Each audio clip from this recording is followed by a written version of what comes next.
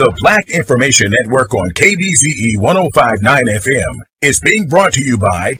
Are you ready to get healthy and fit? Well, you're in luck. The Bayou Bend Fitness Center is now open. This state-of-the-art facility offers a range of services, including high-tech exercise equipment, group exercise classes, an indoor track, indoor pools, personal trainers, the Kids Club Children's Program, and more. Begin the journey to a healthier, more productive you with the Bayou Bend Fitness Center.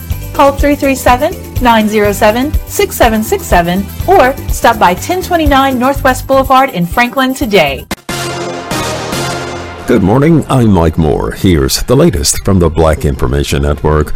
While it's no longer a tropical storm, the National Hurricane Center has downgraded Hilary to a post-tropical cyclone as it brings historic rainfall to the southwest.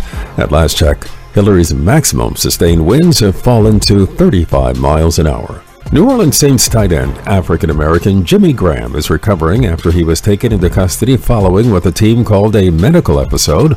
Officers thought Graham was under the influence following a call about a man behaving strangely near a Southern California resort Friday.